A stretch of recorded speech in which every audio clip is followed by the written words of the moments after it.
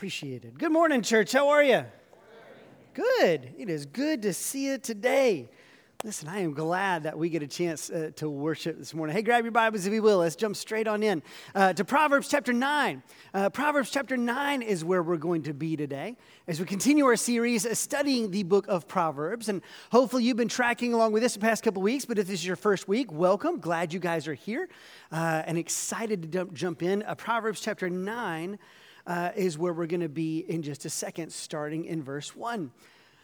Look, as we've been jumping into this book, we've really been getting an overview. How do you study this very interesting book? Because it's different than a lot of the other books in the Bible. We need to understand, how do you engage it? As you've been reading this week, we've gone through 10 chapters as a church now through our reading plan. We'll read through the entire book before that we're done. But how do you do that? How am I supposed to take all of this this information and really translate it into wisdom in my life? And so we've been kind of giving you an overview, and we'll do that this week. Next week, we'll really start jumping into some of the more specifics of all the Proverbs. But we've learned some very important things so far. First off, we found out that this is a book of wisdom. Right? And wisdom is different than just straight moral instruction. These aren't just rules. This isn't just right and wrong. It's wisdom. And we gave a definition for that. Wisdom is practical understanding for navigating reality. Wisdom is practical understanding for navigating reality. How do you handle all the thousands of situations you and I are going to find ourselves in that do not have a specific biblical command attached to it? How do you deal with 21st century technology? How do you deal with 21st century problems? When those things are not going to be specifically referenced in Scripture, well, you need wisdom. You need spiritual wisdom, know how to discern and to guide and to navigate life. And that's what Proverbs is. It's a book of practical understanding to help us navigate life. But this is not a book of promises. We learned this early on. This is general truth. Right? So it's also a little bit different from than some other places in Scripture. This isn't giving us rock solid, every single situation kind of truth. No, as you delve into wisdom, we get general truth about reality. But there are always going to be a couple of exceptions to those. But we didn't say this before, but this is probably important to say as well. As we get into all of the individual Proverbs, you'll notice a lot of repetition. Sometimes randomly. They'll move from this topic to that topic, and then they'll come back to this topic and say something very similar. And there's a reason for that. This book was originally studied in community. And it was studied front to back, just like we're reading it front to back. And so what happens is, as you read more Proverbs, you get a little bit of nuance every single time you read a new proverb. So you read this proverb about relationships, and then later on you get a little bit more nuance about a different kind of that same relationship, and a little bit more nuance a little bit later on about the same kind of relationship. So the wisdom builds over time as you navigate more situations. But you're using wisdom to guide you in the midst of this. But wisdom is this practical understanding for navigating life. Last week, we found out that the beginning of wisdom is the fear of the Lord. If you want to walk in wisdom, we need to walk in the fear of the Lord. And that fear is not a terror. It's not scared. We're not afraid of God. Instead, what we mean by the fear of the Lord is this reverence, this respect for the Lord. You don't just traipse into the Holy of Holies. There ought to be a reverence for the God who created everything. And yeah, we're a little bit scared, but it's more of just a respect and a reverence. But that's not all. Attached to that is this awe and the wonder, the grandeur of God, as well as a loving trust. Because this is a God who can be known, a God who knows you, a God who loves you. And when you wrap all that up, you get the fear of the Lord. We do not live our lives as if God did not exist. We do not live our lives as if God only applies here in this room or on Sunday morning or in certain areas of our life. No, we live in the fear of the Lord, knowing that our actions will be judged, that we need Him, that He created things and not us. And so we live our lives in the fear of the Lord. This week, and again, this is just kind of an overview, but to help us understand the whole book, we need to learn about two different groups that are spoken of consistently in the book of Proverbs. And these two groups really comprise everyone and really define kind of the poles of what happens with wisdom. Those two groups are the wise and the foolish. What we're looking for in the book of Proverbs is that we would stop being foolish and instead that we would become wise people. That's the purpose of the Proverbs. But at any point, we're going to find ourselves moving between these two poles. We are either becoming more foolish, we are becoming fools, or we are becoming more wise. We're becoming wise people. And that is happening whether you like it or not. That is why this study is so important for us, because something really crazy happened between last Sunday and this Sunday. In the last 7 days, every single one of us in this room either became wiser or more foolish. That's already happened. You came in here today a little bit wiser than last Sunday or a little bit dumber. You did. All of us did. And next Sunday, the same thing will happen. Nobody is static. Nobody is locked in. We are all in flux. And as we look into this book, we are saying, God, how can you take me from being foolish, a fool, and move me to being a wise person? And that is a lifelong journey, but we need to understand what that really looks like. And so how do you do that? How do I move from being wise to foolish? Well, it depends on who you listen to. This week, if you were walking with us in our reading plan, you read chapters 7, 8, and 9. And we're going to be looking at chapter 9 today. But the writer of Proverbs does something interesting. He personifies wisdom and folly. Instead of talking about wisdom and folly as concepts, the writer talks about them as women. Personified women who are calling out and asking us to come and receive, to learn of them. And depending on which one of these women you listen to, whether you listen to folly or wisdom, that's going to define really the outcome of our life. And so look at chapter 9, if you will, and let's look at these two calls from these two women, and look what it says. Proverbs chapter 9, starting in verse 1, it says this: Wisdom has built her house. She has hewn her 7 pillars. She has slaughtered her beasts. She has mixed her wine. She has also set her table. She has sent out her young women to call from the highest places in the town. Whoever is simple, let him turn in here. To him who lacks sense, she says, come, eat of my bread and drink of the wine that I have mixed. Leave your simple ways and live, and walk in the way of insight. Now let's skip down to verse 13 of chapter 9, Proverbs chapter 9, 13, and we see a competing voice. Verse 10 says, the woman Folly is loud. She is seductive and knows nothing. She sits at the door of her house. She takes a seat on the highest places of the town, calling to all who pass by, who are going straight on their way. Whoever is simple, let him turn in here. And to him who lacks sense, she says, stolen water is sweet, and bread eaten in secret is pleasant. But he does not know that the dead are there, that her guests are in the depths of Sheol. All right, so two women, two competing voices, a similar invitation. If you're simple, come in here. If you need sense, come in here. So they're talking to the same group, but they have very different messages. Each of these women is calling out from a high place in the town. And they're saying, I want you to come in. I want you to receive. But with wisdom, we see a call towards insight, of leaving simple ways behind, whereas folly calls and simply says, hey, I got stolen water. It's great. I got stolen bread. Why don't you come and eat with me? And so which voice are we going to listen to? And furthermore, we might want to ask ourselves a question, okay, why are they personified this way? For the writer of Proverbs, why would they personify both folly and wisdom as these women calling out in the streets? Well, you might remember this from a couple weeks ago. Remember the context of the book of Proverbs. Proverbs was originally written most likely for a boys' school, for young men who were being trained to be leaders.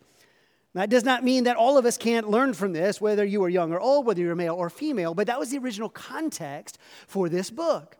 And so imagine the original audience and understand that young men are usually looking for young women. This is what occupies their time. This is what occupies their brain. And so the writer here is now depicting wisdom and folly and says, hey, as you are running around looking for a young woman and you're trying to decide, who am I going to live my life with? You've got to be discerning. You've got to make a choice. And there are going to be options here. Are you going to listen to the woman folly, or are you going to listen to the woman wisdom? Now look, if that sounds vaguely romantic, it is. He's saying, look, this is not just an add-on. This is not just a part of your studies. This is not just one subject among many that you're going to learn in school. No, this is your life. When you choose wisdom or folly, this is like choosing a mate. This is going to affect everything. This is your whole heart. Wisdom ought to be someone that you're thinking about constantly, somebody that you surrender your life to, somebody that you take in completely, somebody that you just can't get enough of. That's the type of pursuit we ought to have when it comes to wisdom. The problem is, for many of us, instead of pursuing wisdom in such a way, we instead pursue folly in such a way. And if you and I chase after folly, it is going to lead to our destruction. And so let's look at these both in turn. Let's look at foolishness and let's look at wisdom so we can really see what we're talking about. What do we mean when we talk about a fool? The fool is mentioned all throughout Proverbs. You're going to hear the fool mentioned in deplorable terms all throughout the book. Don't be a fool. But there's different types of fool. There's different types of foolishness. And nobody is foolish in every single way. But all of us are foolish in some way. And that's something we all need to recognize. All of us are foolish in some way. And there's different words that the book of Proverbs is going to use for these fools. Let's look at a few of them. The first one is going to be the simple. You saw that here in chapter 9. Let the simple come in here. What do we mean by the simple? Well, when we use this word simple, they really mean the gullible. These are people who lack sense. These are people who might seem very, very innocent. On the outside, they might seem very good-hearted, even very religious at different points, but they don't have any sense. They will believe anybody and anything. These are the people who will believe anything that is sold on television and will go buy it, and then are confused why it breaks in the first 2 days. These are people who listen to terrible financial advice and make horrible decisions that can cripple or shipwreck their lives financially because they just don't think about it. They're simple, they're gullible. And to them, they might say, well, I'm just trying to think best of everybody. I'm just trying to be simple. I'm just trying to love everybody. But you got to have a little more intelligence than that. Matthew chapter 10, when he was sending his disciples out, he told them this. He says, I want you to be innocent as doves, and I want you to be as wise as serpents. Now, it's interesting. We expect the first, but we don't expect the second. He says, be innocent as doves, be righteous and pure in all of your ways. But you better be as wise as serpents, because I'm sending you out like lambs among wolves. Better keep your head up. Better keep your eyes open. I think for many Christians, even though we might have good hearts and we're trying our best, we find ourselves being innocent as doves, but we forgot about being wise as serpents. We don't need to be simple in our understanding. Things are just a little bit more complex. Next, we have the scoffer. Sometimes called the mocker in some translations. The scoffer will not listen to anybody. The scoffer loves to talk, and they will talk a lot, but the scoffer is not interested in your opinion. They are not interested in your reactions. They are not interested in your understanding. They are not interested in you, period. They are interested in you sitting down and listening to what they have to say because they got it all figured out. They love it. They say, man, I got this. I understand. I know what it is. They do not want to listen to constructive criticism. They don't want to get better at anything because they've got it all figured out. These are people on Facebook who are just going to town. I can't believe they said this. I will educate them, right? And they're going to tell everybody. And they got to tell the world. Why? Because they got it figured out. Man, they do not want to listen. The scoffer, the mocker, they love to talk, but they hate to listen. They don't want to sit down and hear instruction. They don't want to hear any sort of correction. The scoffer just wants to talk. They want to mock, but they don't actually want to hear anything. Well, if I'm not willing to listen, I can't grow, and that makes you a fool. Thirdly, there's the sluggard. There are people in Proverbs who are called fools because they're just lazy. They just don't do anything. They just sit, right? They're not thinking about the future, or if they are, they're just thinking about pleasure, but they're not planning for it. They're not working towards it. They haven't recognized, hey, if there's going to be a retirement for me, I got to put something away for that retirement. Hey, if I want to advance in my career, I need to start here so I can actually get there. Hey, I don't need to wait 15 years trying to figure out who I am. Perhaps I should start now and kind of figure it out along the way, because if I wait 15 years, that's going to put me behind. They're not thinking about that. They're just lazy. They just lay around doing nothing. TikTok trends are a dime a dozen, but if you've seen one of the recent ones that have been going around, there's this TikTok trend called bed rotting. Have you heard about it? It's all these Gen Z folk who said, I'm just tired. Work is so hard. And so when they get a day off, they just stay in bed all day. I don't mean they stay home all day. I mean they stay in bed all day. They do not move. Like they got their snacks, their remote control, blankets, and they're not moving, right? all day long, 15, 17 hours. Look, I love sitting down watching a movie. That's great. If you've been in bed and been watching TV for longer than 6 hours, get up. Get up. You are lazy. Move at least to the couch, for crying out loud. That's something, right? You can't be lazy. You can't be a sluggard. That is foolish. Don't blame it on the world if you're not actually willing to work. And then you get the wicked. All right, and this seems very self-explanatory, but the wicked are foolish. Wicked people are people who just love their carnal desires. Whatever they want to do, that's what they do. If they feel it, they do it. If they have a desire for it, they do it. Why? Because if I have a desire for it, it therefore must be right.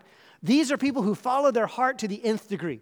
If I have a desire for something, I must have it. And this is where you get theft. This is where you get gluttony. This is where you get adultery. This is where you get slander, excessive anger. If I feel it, I got to vent it. I got to go get what I want. And you see that in the call of Folly here. Look at verse 17 and notice what it says. It says, stolen water is sweet and bread eaten in secret is pleasant. The bread and water thing doesn't sound nearly as good as wisdom. Wisdom seems to have like a feast all prepared. Folly's got bread and water, but her call is like, yeah, but it's stolen. And stolen water is sweet. It's got that relish. It's what? It's naughty. It's different. I stole it. Nobody ever. You're not supposed to see it or have it. This is what I've got. It gives that little kind of zing that you're not going to get anywhere else. Don't you desire that? And that aspect of stolen, it's stealing things is always a cheat. Stealing things is always it's a shortcut. It's saying, I want something, but I don't want to pay for it. I want something, but I don't want to actually earn it. I just want it now, so I'll take it. All right, well, that's just following my carnal desires. That's making this terrible assumption that my heart, my desires are always good, always righteous. It ignores the fact that my heart is wicked, my heart is broken, my heart is sinful. And yes, my own heart will lead me astray. All of my desires cannot be trusted. But the wicked person says, no, always trust your feelings, even if you have to steal, even if you have to slander, even if you're bed rotting, even if you're doing whatever, breaking rules. It does not matter. You should be wicked. Just go get whatever you want. In chapter 7, you read about the adulteress, and she sounds very much like the woman Folly, where she's roaming through the streets, just grabbing the simple and dragging them in, enticing them. They don't have to do any work at all. She's just saying, just listen to your carnal desires, and everything will be fine. But look here in verse 18. But that young man does not know that the dead are in her house, that her guests are in the depths of Sheol. All right, and so these are the fools. These are foolish people. And look, again, none of us is foolish in all of those ways. But all of us is foolish in some way. You and I might be able to look at the foolishness of others. You might have even heard some of those descriptions and go, just laugh at people like that. Says, I'm not like that at all. But please don't make the opposite assumption that you and I are not foolish at all. Because that's a blind spot. And if you cannot see your own foolishness, you are headed to destruction. Every single one of us is foolish in some way. And if you don't understand that, you can't actually be wise. That's the paradox of Proverbs, by the way. Foolish people think they're wise, but truly wise people understand how foolish they are. It's a paradox, but that's the way it actually works. And that should make sense to us. It really does. I learned this through education. I don't know about you, but when I graduated high school, I knew everything. Did y'all? Everything. I had it all figured out. I graduated high school. I knew everything. I knew what to do, knew exactly what I was going to do, where I was going to go, how it was all going to work out. I knew everything. 4 years later, I graduate from college, and I was a little nervous, right? I was not nearly as confident. They were going to make me go out into the real world. I had to get a job. I did not know exactly what I wanted to do. And so, I'm getting out there. I'm going to try some things, but I'm a little bit nervous, not as confident. Years later, I go and get a postdoctoral degree. I get a seminary degree. And when I graduated from seminary, I was terrified. I literally said, why are you letting me graduate? Don't let me out there. Why would you do that? You are terrible people. Why would you unleash me upon the world? I know nothing. Now, this is terrible, right? That's 20 years of education. How come I feel dumber at the end of it than when I began? How come every degree I got, I felt dumber? Because the wiser you get, you realize just how little you know. The wiser you get, you realize just how much more there is out there that you don't really have any idea about.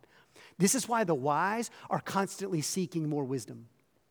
This is why the wise are constantly seeking to know more about the Lord. And it's also why foolish people don't want to listen to anybody, because they don't know how dumb they are. They don't know how foolish they are. And if you don't want to listen to somebody, that is absolutely a sign of foolishness. If you were here today going, well, this is kind of fun, I don't know if I really need it or not. Fool! It's you! But guess what? It's me. It's us. It's everybody. We are all fools. And until you understand that, you are in unbelievably dangerous ground. So that's the fool. But now let's talk about the wise. Okay, who are the wise in this situation?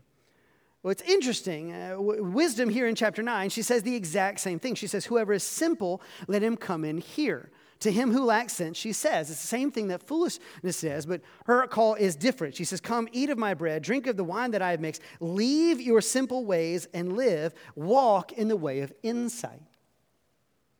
Now, wisdom actually gets a longer speech. If you read chapter 8 this week, you actually get a much longer speech from wisdom. She also has a short speech in chapter 1.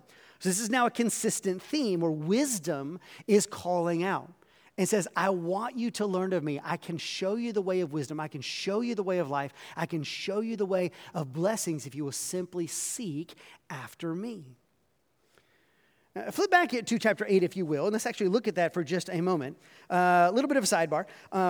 Chapter 8 is probably the most controversial chapter in all of the book of Proverbs and one of the most debated chapters in all of the Bible.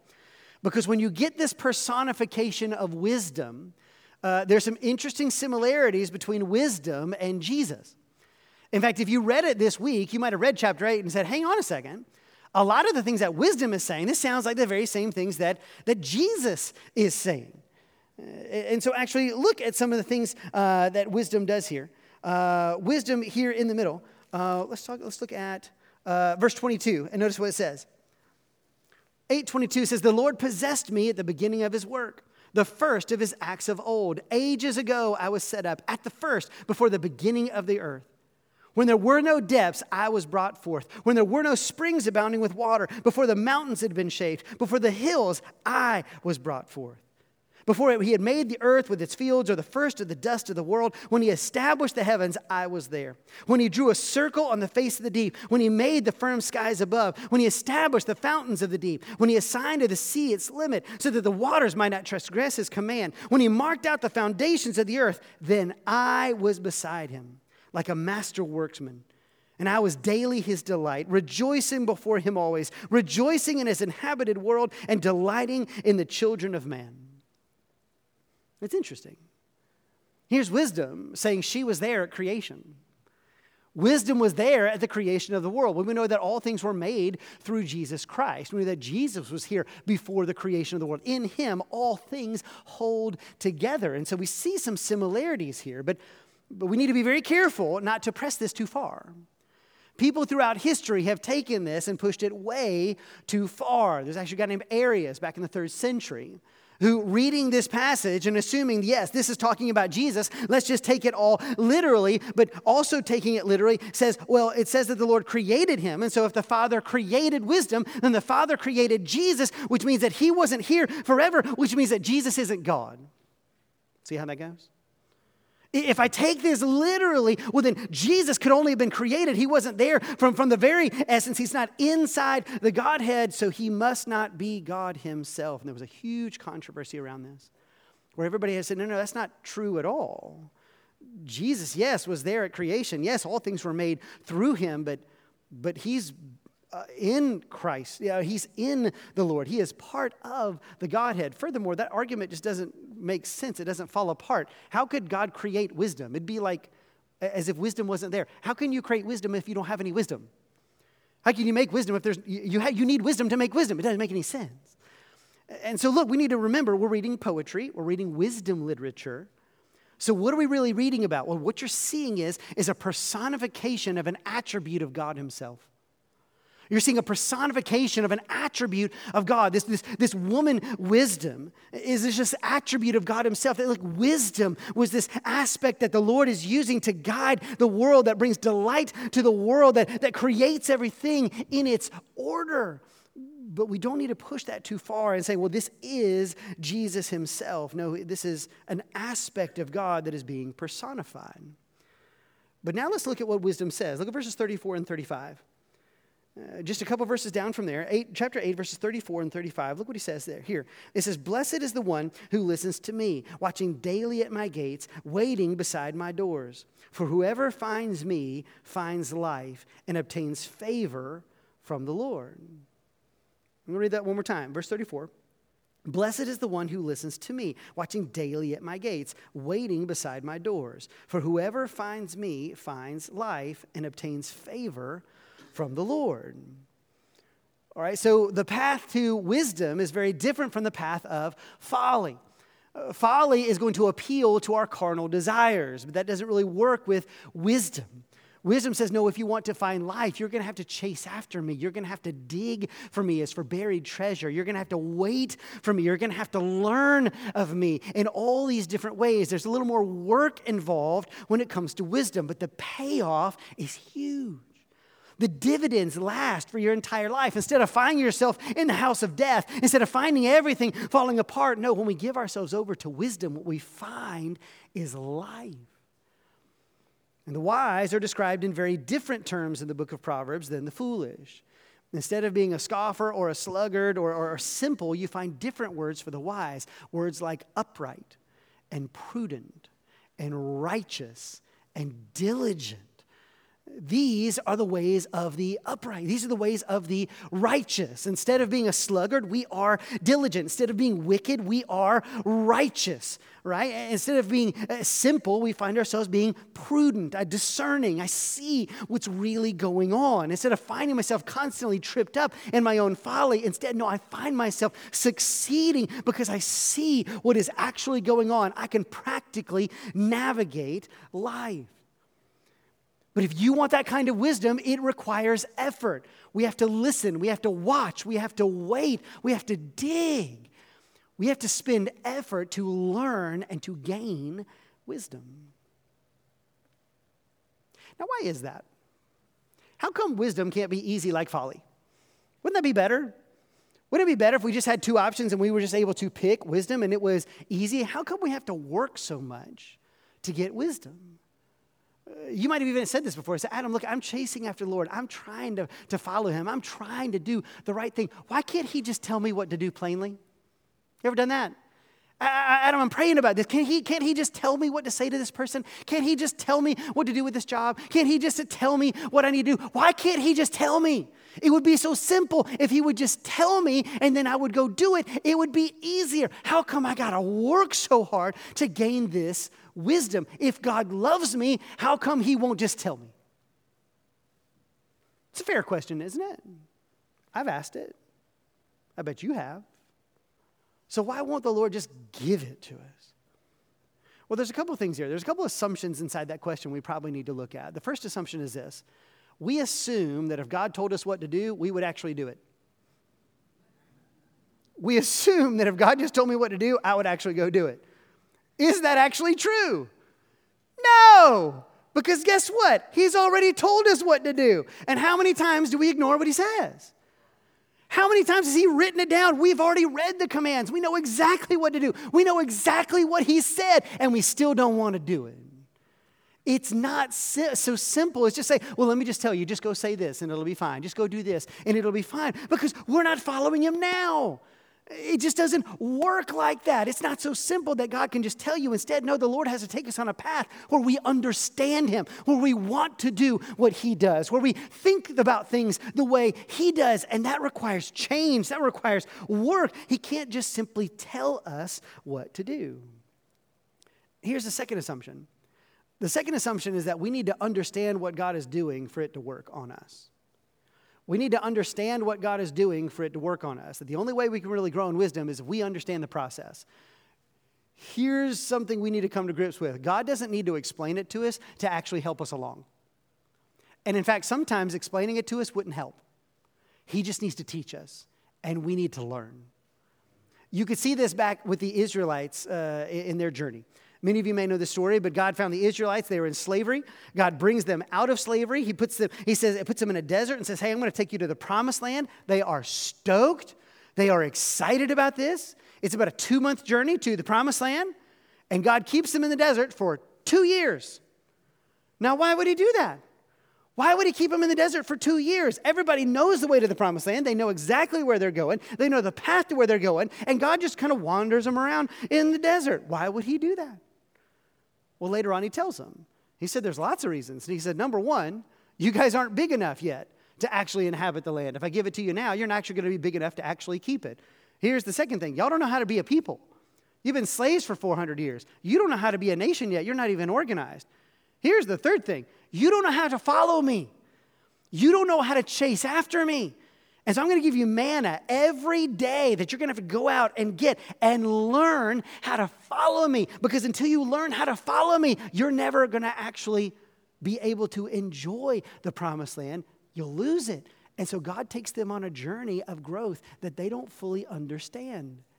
And they really don't understand because when they finally get their shot, they fail and they end up in 40 years in the desert. Sometimes God takes us on paths that you and I will not understand. Sometimes he's just going to say, trust me. Sometimes he's going to say, just do what I say. And we may not get to understand how he's doing that or what we're learning in the moment. But his ways are always wise. Wisdom. If I'm chasing after wisdom, I wait daily at her gate. I seek her daily. I am digging for this treasure, for this wisdom, as for buried treasure. This is the only way you can truly find this. By the way, Jesus does this with his disciples. You ever notice that? Jesus calls his disciples, and by the end of their time with them, they're casting demons out of people, they're doing miracles, but they don't do that day one. For the first year, they just follow him around. They just hang out with him. They just live with him, and they have no idea what is going on. But God just trains them day in and day out. That's how you learn wisdom. You have to chase after him. You have to dig for him. You have to learn from him. If you want wisdom, it's going to require some work. And so look, if we want to be wise people and not foolish people, there's a few different things that will be helpful for us to learn. The first one is this. If we really want to grow in wisdom, we need to admit our own foolishness. We need to admit our own foolishness. We just need to admit that we're fools. We need to find the places in our life where we're not wise yet. You may be legitimately wise in certain areas of your life, but I guarantee there's an area in your life, in my life, in all of our lives where we're still foolish. You can't see it. It's like the nose on your face. Everybody else sees it, but you don't see it. And so you say, I need to admit my own foolishness. God, where am I being foolish? You say, Adam, how would I know? Well, look for the places you consistently fail.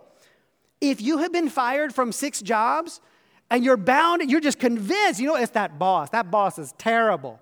I had a terrible boss. 6 bosses, they're all terrible. If you've been fired by 6 bosses, there's only one common denominator. It's not your boss. It's you. Could it possibly be the case that you're bringing something to the table? That you are a part of the problem? If you have just wrecked all the relationships of your family members and nobody in your family wants to talk to you, could it possibly be that maybe you're part of the problem? That maybe you're bringing things to the table that are also short-circuiting things. You at least have to be open to that idea if you want to grow. If you want to grow in wisdom, I got to admit my own foolishness. I got to recognize, hey, listen, I don't get everything well. I need the Lord. By the way, this is salvation. No one gets saved until we admit our own sinfulness. I mean, if you're here and you go, man, listen, I'm just a good person. I'm going to go to heaven. I'm a really good person. I'm sure God's just thrilled to have me on his team. You need to wake up. Because we don't get saved that way. We don't get saved because we're such good people. We needed saving because we were fools. Because we were sinful and because we were broken and we could not save ourselves. And when we call out to the Lord, we don't say, God, I'll be better. We don't say, God, I promise I'll make it up to you. We don't say, God, it's going to be worth it for you. We simply say, I'm a sinner, save me. I need help. I am broken and I need help. And the God who loves you reaches down in our foolishness, takes us, cleanses us, forgives us, and gives us life. So if you want to progress on that life, it starts with admitting our foolishness. Do you know the places where you need to grow? Do you know the places where you are foolish? Ask your friends, pray about these things. Say, God, could you please show me my foolishness so that I can actually grow in wisdom? So it starts with admitting our foolishness. Here's the second thing. We need to listen through Bible study and prayer. We need to listen through Bible study and prayer. Look back at chapter 9. Chapter 8, by the way. Stay in chapter 8. And look what it says in chapter 34. It says, blessed is the one who listens to me, watching daily at my gates, waiting beside my door. What is wisdom saying? Listen for me. I'm going to call out. I'm going to say things. Don't let my voice get drowned out by all of the chaos of this world. I need you to listen to me. I need you to watch for me. I need you to wait for me. Well, this is how we grow in wisdom. We listen for the Lord. We hear him. We hear what he says. And so here's a question. Do you daily make time to sit down and listen for the wisdom of the Lord? Do you make time for prayer? Do you make time to read the Bible? Do you make time to listen to him? Because if we don't, what that is saying is we're foolish. Prayerlessness is absolutely an indicator of foolishness. Prayerlessness is absolutely an indicator of foolishness. Look, this has happened to me. I'm sure it's happened to you. But have you ever found yourself gone like 2-3 days and you haven't prayed? You just wake up one day and go, wow, I haven't prayed in the past couple days. Do you realize what that says? You and I went 2 to 3 days thinking this. I'm good. I got it. I do not need wisdom from on high. I understand how to navigate life. I understand how to get through the world. I know how to do all things well. I can figure this out on my own. I have enough wisdom at my own disposal or through Google to actually help me do all the things that I need to do. I don't need to talk to the God who created everything, the God who is all wise, the God who knows everything. I got this. Why would I pray? We don't believe that. We don't say it out loud, but this is what our actions show. When you and I we never make time for prayer. We don't make time for consistent Bible study. It is revealing an attitude of our heart that says, I don't actually need wisdom. And that is the attitude of a fool. And so we need to make Bible study and prayer a consistent practice. By the way, that's why we're doing this reading plan over the course of this 6 weeks. Over 6 weeks, you'll read the entire book of Proverbs. And it's doing more than that. Hey, if you follow along with us as a church, 5 days a week, we're reading a chapter a day. It's not just getting you through the text. It's not just giving you content. It's also building a habit in you. That you can say, hey, everybody else is doing it. I want to do this with everybody else. But it's building a daily habit of sitting down and saying, I need to hear from the Lord. I need to grow in him. I need to grow in wisdom.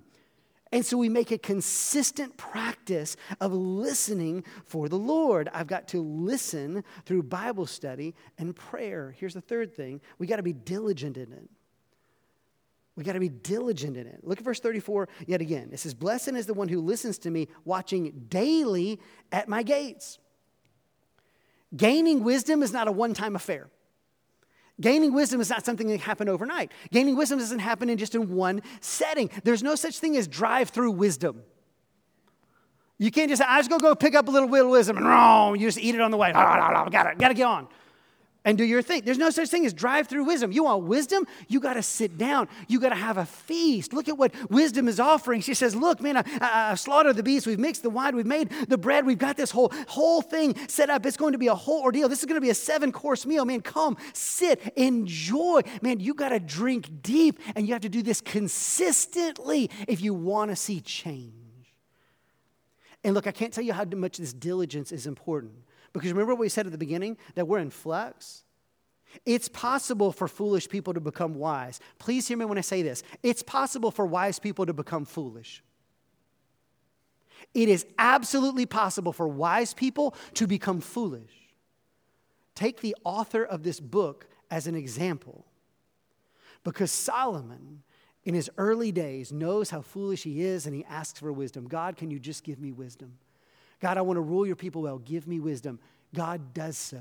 He becomes what everybody says is the wisest man alive, if not the wisest man who has ever lived. But when you walk his life, read it. It's all there in Scripture. When you read it in Kings and Chronicles and you see the life of Solomon, what you find is, and later on in life, he takes tons of wives. He worships foreign gods. He does the exact opposite of what God says a godly ruler should do. and he abandons the wisdom that God gives him. Here's where you and I need to be careful. Just because you are wise in your 20s doesn't mean you're wise now. Or you are wise in your 40s doesn't mean you're wise now. Or you're wise in your 50s doesn't mean you're wise in your 70s.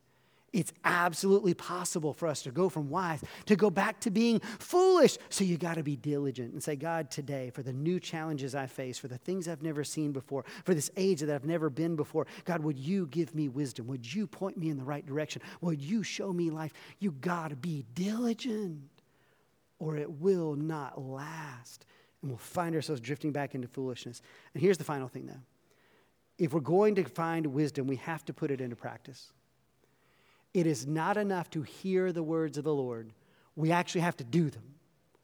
It is not enough to come and hear a sermon. We actually have to do something with it.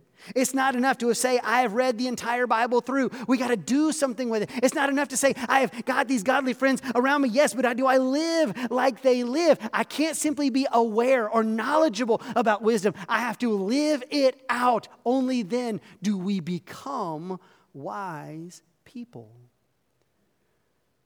And look, this is something that Solomon doesn't say. This is something that Jesus himself actually says. Because you see, hundreds of years after this book is written, and hundreds of years after Solomon, Jesus Christ, the Son of God, comes. And he teaches and gives us wisdom. He gathers thousands of people on a mountainside, and he gives this Sermon on the Mount. If you haven't read it recently, go back and read Matthew 5, 6, and 7. If you want to feel convicted, you want to find out whether we're being wise or foolish, go read just the Sermon on the Mount and ask yourself, am I doing this? But look at the very last thing he says at the end of the Sermon on the Mount. Look at this. This is Matthew chapter 7. It says this, everyone then who hears these words of mine and does them will be like a wise man who built his house on the rock. And the rain fell and the floods came and the winds blew and beat on that house. But it did not fall because it had been founded on the rock. And everyone who hears these words of mine and does not do them will be like a foolish man who built his house on the sand, and the rain fell and the floods came and the winds blew and beat against that house, and it fell, and great was the fall of it. Did you notice that? That Jesus is talking about the wise and the foolish? Did you notice that? That he begins talking in poetic language? He repeats the two things. And did you hear that? Where Jesus doesn't say, if you hear the words of wisdom, he says, if you hear the words of mine. My words. Proverbs 8 doesn't give us a full embodiment of wisdom, but Jesus Christ does. In Jesus Christ, you see the true embodiment of wisdom. You see the true embodiment of full wisdom. And Jesus says, listen to me. Now it's not the woman wisdom or the woman folly. Now it's Jesus Christ, the very Son of God, calling out to you and says, if you want to be wise, man, listen to me. Take these words of mine and don't just give me platitudes. Don't just tell me how great they were. You got to put them into practice. You have to live them out, because if you hear them and you do them, you're going to be safe. Even though storms will come, this world is broken. Even though the wind is going to blow and the waters are going to rise because this world is chaotic and sinful, your house will remain secure. Why? Because you built your house on me and my words. But if you hear these words of mine, notice that's the same, but you don't do them, your house is going to fall, because the same winds are coming. And the same waves are coming. And the chaos of this life is coming. And your life will be destroyed. If you want to build your life on your own wisdom, you can. But Jesus is saying, I'm trying to show you the future. I'm showing you where this goes. And the only path to life comes through me. And so the question is, who are you listening to this morning? Not simply the woman wisdom or the woman folly. Are you listening to Jesus Christ? Are you listening to the God who made you? He's calling out to you. And you might say, but Adam, I don't know how. He'll show you. You might say, I don't have the power. He'll help you. If you say, Adam, I've been foolish, here's the great news of the gospel. Even for all of us fools, God says, I'm not asking you to make yourself wise before I love you. No, in your foolishness, I love you. And if you submit to me and listen to me, watching daily at my gates, digging for me as for buried treasure, guess what? I will forgive you, help you, change you, empower you, that you may actually live a life of wisdom. That call is not some call from an ancient book. It's the call being made right now today, in this moment, to you. Who you going to listen to? You're listening right now. You did this past week. You'll do it this week. Who are you listening to? Look at the future. Look at where it's going. Look at what wisdom will tell you. And hear the call of Jesus Christ who says, don't be a fool. Instead, let me make you wise. You will do that when you find your life in me. So do this for me. Bow your heads and close your eyes for just a moment.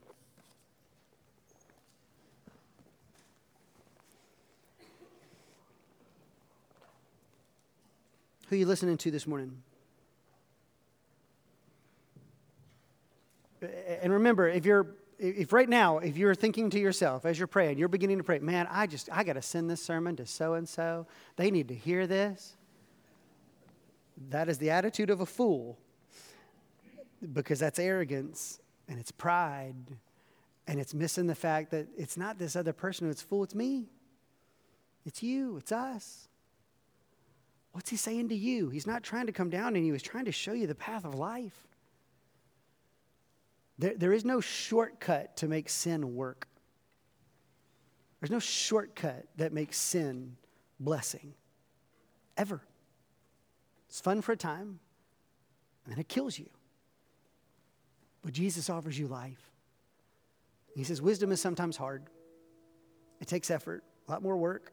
Doesn't seem as fun up front. But the blessings are forever, both in this life and in the life to come. Jesus is speaking to you. He's offering you wisdom. He's offering you life. And he does not care how many times you've fallen, how many times you've been foolish. He's still calling for you. He's still offering that to you.